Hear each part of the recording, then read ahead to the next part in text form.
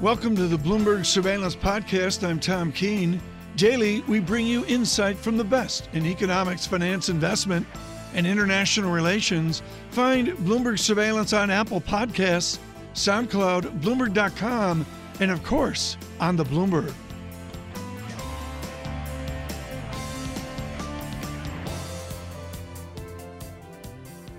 Bring up that data screen again for Andrew Sheets of Morgan Stanley. This is incredible. First of all, this should be red on the screen. Those are lower yields. Look at that move.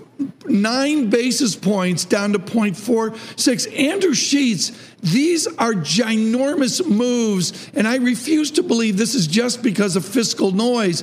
It is like a global yield compression, isn't it? Yeah, it's a pretty substantial move. So, look, I think there are two things that are going on here. I think the first is, I think specifically what we're seeing in Italy and maybe a little bit more broader in Europe is kind of an expression of that old saying that happiness equals outcome minus expectation. And I think expectations towards the Eurozone, towards Italy among investors were pretty low here. So I think the fact that you have a compromise, at least temporarily, takes some of that pressure off, I think is kind of colliding with the fact that investors were pretty cautiously positioned in Italy, were pretty bearish, and thus that makes these larger moves easier. But look, I think what we're seeing more broadly in yields, and I think especially in the U.S., is the bond market, I think, correctly adjusting that growth is going to be slower in developed markets next year. And I think the U.S. will be the main kind of bond bullish story next year. I don't think that story will extend to Europe, given where our starting valuation is. But I do think, and I think it's more likely that we'll see U.S. yields lower next year than higher. Yeah, and that leads me to ask about your thesis that we're going to see convergence between U.S. and European yields. You see U.S. yields move lower, but what of Europe? Do those yields move higher as well, especially given the markets are not pricing a hike from the ECB until 2020, last time I checked? So I do think that's something that could really surprise the market, right? So I think the market's looking at weak European data. It's looking at where inflation is. It's saying, look, the ECB's been on hold for forever. They will remain on hold forever. And yet, I think they're underestimating a couple of things. I think they're underestimating that growth in Europe could actually be pretty similar to this year, 1.6, 1.7, which is well above potential. You're seeing rising wage growth in Europe, which is driving, I think, real core inflationary pressure. And the ECB's targeting, at or below 2% inflation. We're not that far away from that, and rates are at minus 40. So there's a lot of room, I think, for the ECB to raise rates before it's anywhere close to restrictive. I also think what people might be underestimating, and we could see this a bit in Japan as well, is that moving rates off of negative levels, maybe it's not tightening. Or maybe it's not tightening policy in the way we What do you mean by that? That's a really important statement.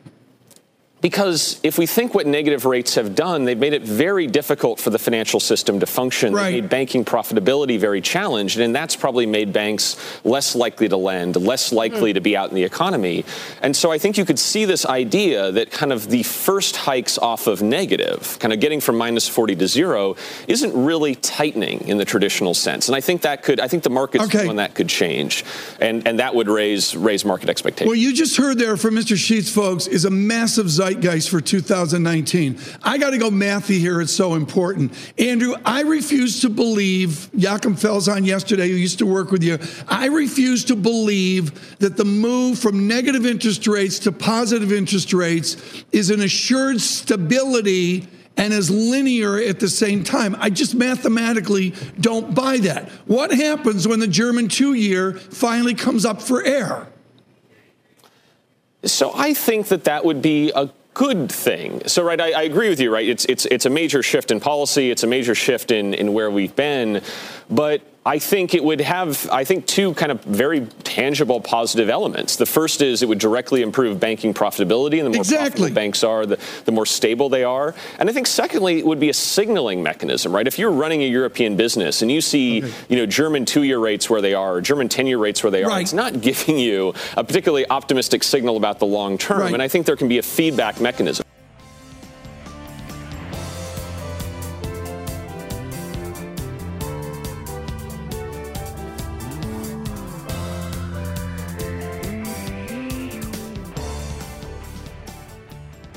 Oil, front and center, Brent 56.48, and as John mentioned, West Texas Intermediate up 28 cents, 46.52.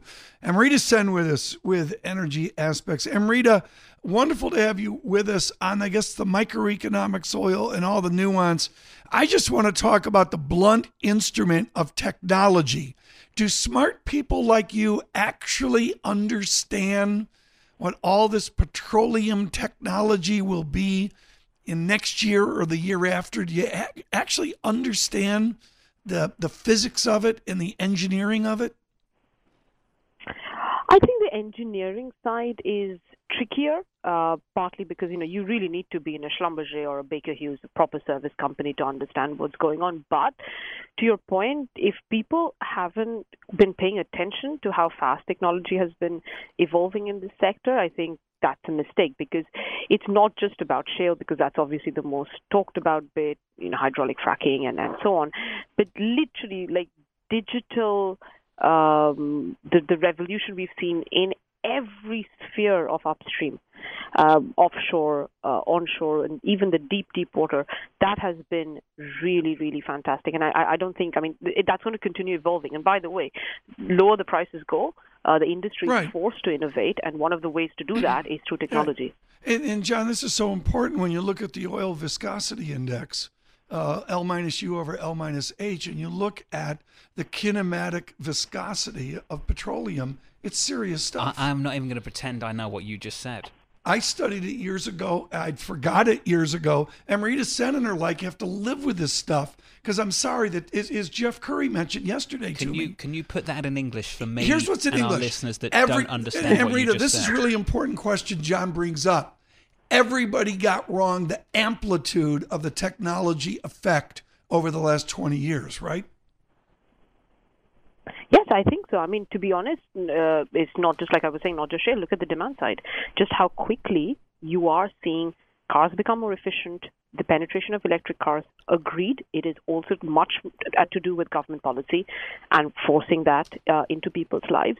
But you can't take away from the fact that, if anything, if you look at where the tech industry is versus the oil and gas industry, the oil and gas industry is in its infancy when it comes to technological kind of innovation, so as to speak. If we can even get 10% of what the tech industry has achieved into this industry, we would be, the efficiency levels would be through the roof. Can we get to the price action? Can I do that, Tom? Yeah, it's okay. I just wondered if you wanted to continue. You have a new show in development for next year. I shouldn't say this, but John, what is it? Look for 2019. John Farrow, The Real Barrel. That would be really, really cool. The Real Barrel. I'm sure that would get a lot of listeners and watchers. Tom King, thank you. Amrita, just to talk about the price action of the here and now, are we worried about demand now and not just supply? And to what degree? I think, initially the sell-off was about the waivers that Trump had given out. Then obviously OPEC had increased production, so that I would say the first $10, $15 was about that, and we had expected prices to stabilize there.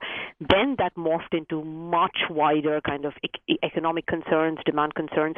Really, it is about the China-U.S. trade war, and I was in China not that long ago, and my biggest takeaway there was that it wasn't that current demand is weak per se, but every single consumer indicator is telling you that the uncertainty around this is really dragging confidence down, and we had companies telling us that end users and petrochemical companies saying they're destocking. So we've got a genuine growth scare at the moment. Fair, well said. Amrita, well do you think that materializes? So you mean a genuine growth gap? No, a growth scare materializes into a genuine growth issue. Right now, it's the perception that growth rolls over. Do you think that materializes into something real? This becomes a self-fulfilling prophecy, right? Because if you're spending less, you're destocking from your inventory, then the profitability of the company, say you're buying a washing machine from, their profitability goes down. But Tom, they invest less. This is the problem I think the Fed has later. They can sit here and say the U.S. economy right now is okay. In the here and now. In the here and now. Solid. But it's the perception of where we're going and whether perception becomes reality. But Rita, on West Texas Intermediate, we're 2.7 standard deviations down, $46.52. Do you have in your head a tip point where the markets move, as John was mentioning, supply demand move? Is it $38 a barrel? Is it 40? Is it 20? What's the number on a barrel of oil where we get real dynamics? To be honest, we are there because a lot at now. these WTI price levels. Because remember, in the U.S., in a lot of basins, their wellhead prices trade at a significant discount to WTI. We are in shut-in economics in a lot of places, but also, I do think the last few days' move hasn't been to do with fundamentals. Fundamentals right here, right now, aren't that bad. But yes, if the perception is right, and if we are to enter a recession, then yeah, I mean, we're going to talk about much lower oil prices. But it has probably gone a bit too far. But right here, we are absolutely curtailing, and we will be curtailing U.S. production if we stay here. And good morning to Canada, Western Canada, under $20 a barrel, and it jumps up on some social announcement in that up to $40 a barrel, and it's just rolled over in the last 3 days, John. I'm Rita Sen. It's been great to catch up with you. Thank you Energy so Aspects much. Chief Oil Analyst.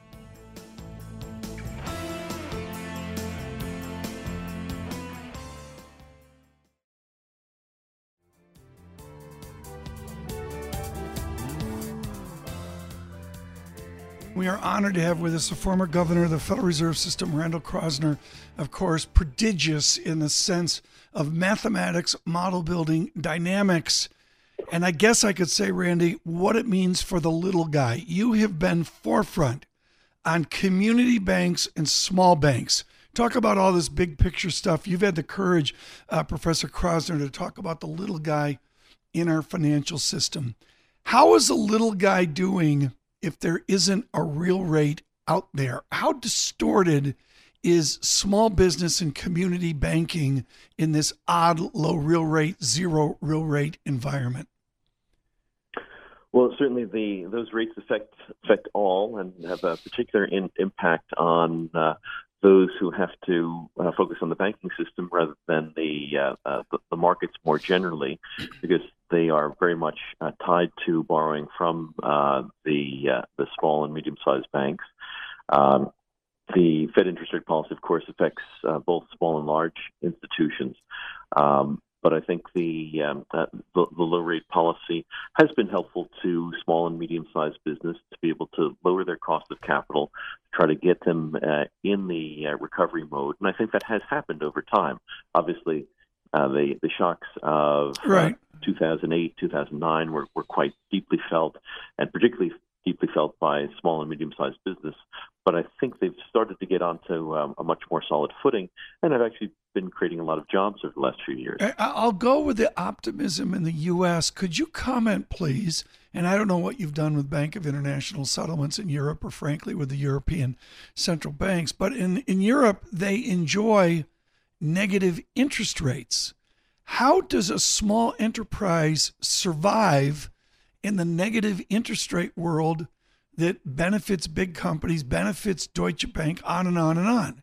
How do the community banks of Europe survive in that artificial environment? Yeah, enjoy is not necessarily a word I would associate with negative interest rates in banks. So it's very tough, particularly tough for some of the smaller institutions, because they have the challenge of trying to maintain deposits in, which means it's very difficult to make people pay to give you their deposits. Exactly. But they only earn a negative rate of return from the reserves that they have with the central bank. So it can be a pretty difficult for them. So there's a 2-minute precursor, folks, with Governor Kroszner, which gets us to Vice Chairman Clarida, a public official now. And he has the same prodigious mathematic abilities that you have. Do you just assume stability as we try to bring interest rates higher? Obviously, a public official or even a former chairman like Bernanke is going to tell me that we will have stability. But do you really buy the certitude that we can have stability as we raise rates up? Well, certainly there's no certainty on when you're in uncharted territory. I think in the U.S., since we just went to roughly zero and have been able to get out relatively smoothly, I think that good example. gives some optimism that even when you're in a negative territory, you can try to move smoothly out. We've never done it before, so of course we can't say that with certainty. But I've been impressed that the money markets have been able to function as well as they have in a negative interest rate environment in Switzerland and the Eurozone and in Japan relative to my expectations. I want to address now the Druckenmiller-Warsh essay. As everyone knows, I do not do snark. I don't want any comments on, Warsh as a governor as you, but I am going to say, Governor Kroszner, that Kevin Warsh came in okay, who's this financial guy? He doesn't have the brains of Randy Kroszner, da-da-da-da-da-da-da.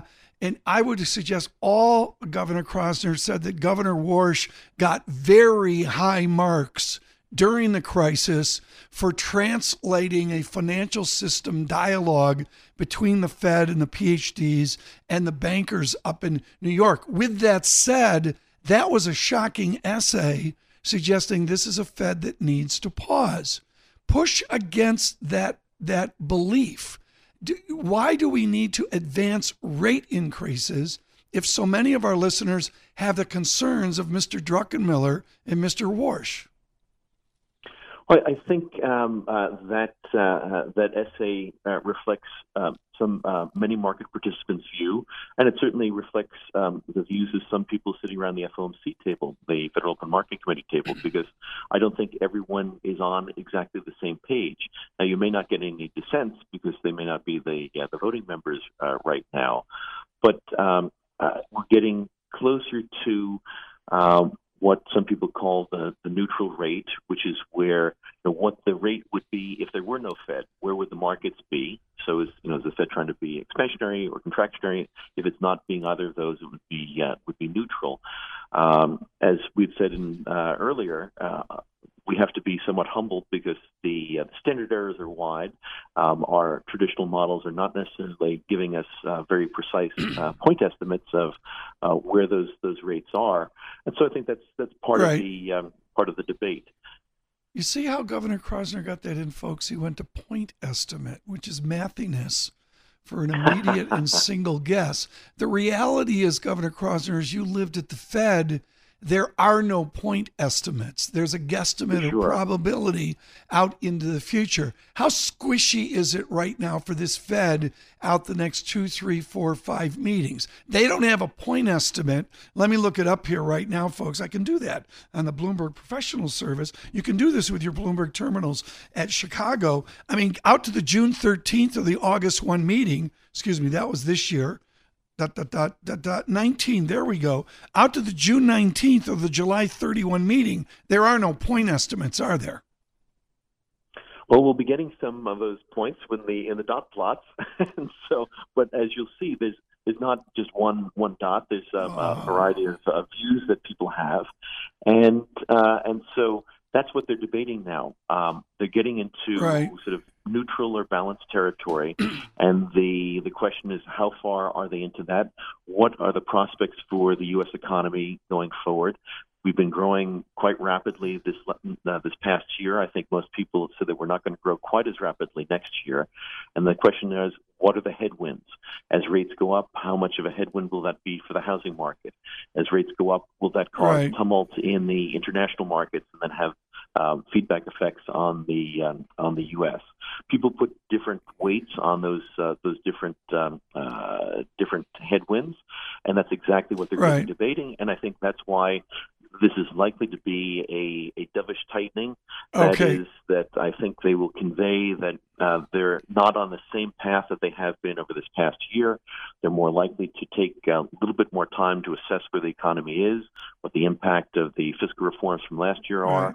Are they really ones that are going to increase investment and increase productivity growth, or are they really kind of one-off sorts of things? No. Those are the things they'll be debating. They need a little bit more time, and I think it's perfectly reasonable that they are likely to take a pause, even if they don't use those words. That's Kroszner is so skilled, folks. He goes on with that long answer because he doesn't want the next question. Very quickly here, Professor Kroszner, would you get rid of the dots? I would try to. I would try to figure out a way to convey some of that information without the dots. I think having some sort of information about where the Fed sees interest rates going is valuable. I think they've kind of gotten stuck a little bit in the dots that probably convey less information than they did when they first introduced them. A gracious answer that did not need to be answered. He is a former governor of the Federal Reserve System. A wonderful moment with Randall Kroszner of Chicago.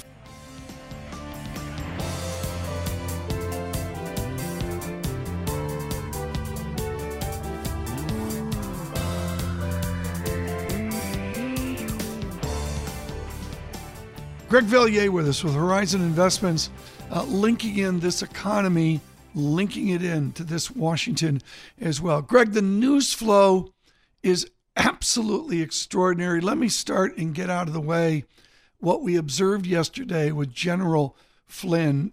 Is this different because this was and is a 3-star general?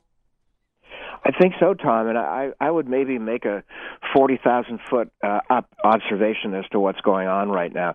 You've got a president who's flailing. He cannot get control of these scandals. I think even his supporters would agree with that. He can't get on top of these scandals. He's looking increasingly erratic, and I would make the point that one of the reasons why the market's been weak, not the only one of the reasons is a growing concern about his instability. Okay, that's an exceptionally loaded statement. I'm not sure I want to go there, but Greg, you are a Washington watcher. Full disclosure, folks, I never put the uniform on. I never was in a trench or the proverbial sense of that. But we all perceive, whether it was Mr. North or Mr. Flynn and any others you want to talk about, the former chief of staff, who left him as chief of staff 2 days ago. Mr. Kelly of Boston. Kelly, and now you're going to have Mr. Mulvaney. Okay, fine. Mr. Kelly, these guys put on a uniform. To you, Greg Valliere, is that different? I think it's different for Donald Trump. He has an attraction, obviously, to military leaders. But at the same time, I think we're going down a path where he views military leaders and the Justice Department as basically appendages of him, servants of his. Okay, I want to go, Greg, to a theme, and it's my chart of the year, which is the twin deficits. You are expert at Washington and the deficits, the CBO, and all that. Does anyone down there have any sense that if we get a solid economy, as Clarida puts it, or a tepid economy, what that does to the deficit? Does anybody have a clue? Well, if the economy stays solid, and I think it will, even with that climate, even with full employment, we're going to be around $1 trillion a year, maybe higher for the next few years. At some point, maybe late spring when we fight over the debt ceiling, Washington's going to take notice. Pim, I just want to define $1 trillion is 1,000 billion. Yeah, and it's incomprehensible. So we've got unemployment at 3.7, a decent economy, and we still have a deficit of $1 trillion. If the economy weakens, we could be talking about getting closer to $2 trillion. Greg Valliere, just speak, if you can, about the acting chief of staff, at least when it comes to the new year, Mick Mulvaney. What kind of person is he? Because he has a Tea Party background. He's well-liked. He's a policy wonk. He could last for a while, but let's face it, guys, if General Kelly couldn't last, I can't see Mick Mulvaney lasting. And his title, lest I forget, is acting chief of staff, not chief of staff. So what do you expect from the new Trump White House? Well, I think when he goes down to Mar-a-Lago for 2.5 weeks, there's going to be more tweeting. He hates a vacuum, so there's going to be a daily avalanche of tweets, more speculation about what happens next year. There's a big difference, though, between this year and next, and that is the Democrats in the House will have a say in everything. What will be their first issue? Well, several that won't make it, but let's be candid. They're aiming for the 2020 campaign, so they want to advertise their agenda. So minimum wage, global warming, they'll talk about infrastructure, but I think the main thing will be subpoenas and hearings of all things Trump, leading toward possibly a move in the spring to impeach. Greg, really? You think it's going to be that kind of drama? Oh, absolutely. Now I have to add that chances of impeachment might Okay. be 55%. Chances of conviction in the Senate is maybe 20%. I've made it very clear to our staff, Mr. Vallier, that I really want to avoid, as you mentioned earlier, talking about anybody's stability, et cetera, et cetera. But your comments do bring up where Vice President Pence fits into all this. Give us a Pence update. Well, he's a loyal soldier. Some cynics would say a sycophant, but he certainly hasn't strayed from the reservation. And if Trump were to be in real trouble, and again, I expect him to be acquitted in the Senate if it gets to that level. But if it does get to that level, there will be more focus on Pence. I'm told by my lobbyist friends that Pence has kept a very active Rolodex. He knows where all the contributions are if he needs to tap them in a hurry. Well, you mentioned contributions, and I just want to circle back, if I can, on Mick Mulvaney, because wasn't it Mick Mulvaney who said that he would only meet with people with lobbyists who had donated money to the campaign? He regretted saying that, and he walked it back right away. But, yeah, there were a lot of people. But it's what happened.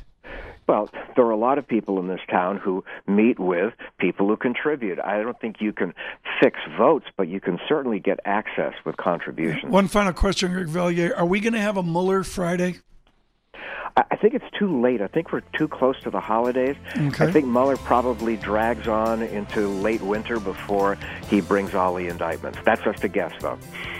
Very good. Greg Vallier, thank you so much for the update as well.